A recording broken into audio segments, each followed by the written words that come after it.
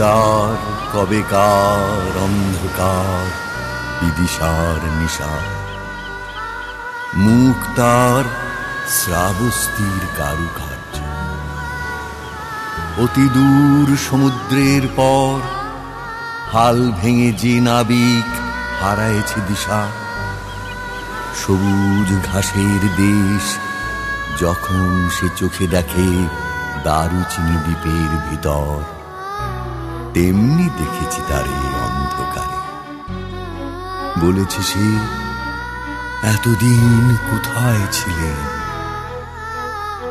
পাখির নীড়ের মতো চোখ তুলে নাটোরের বনলতা সে।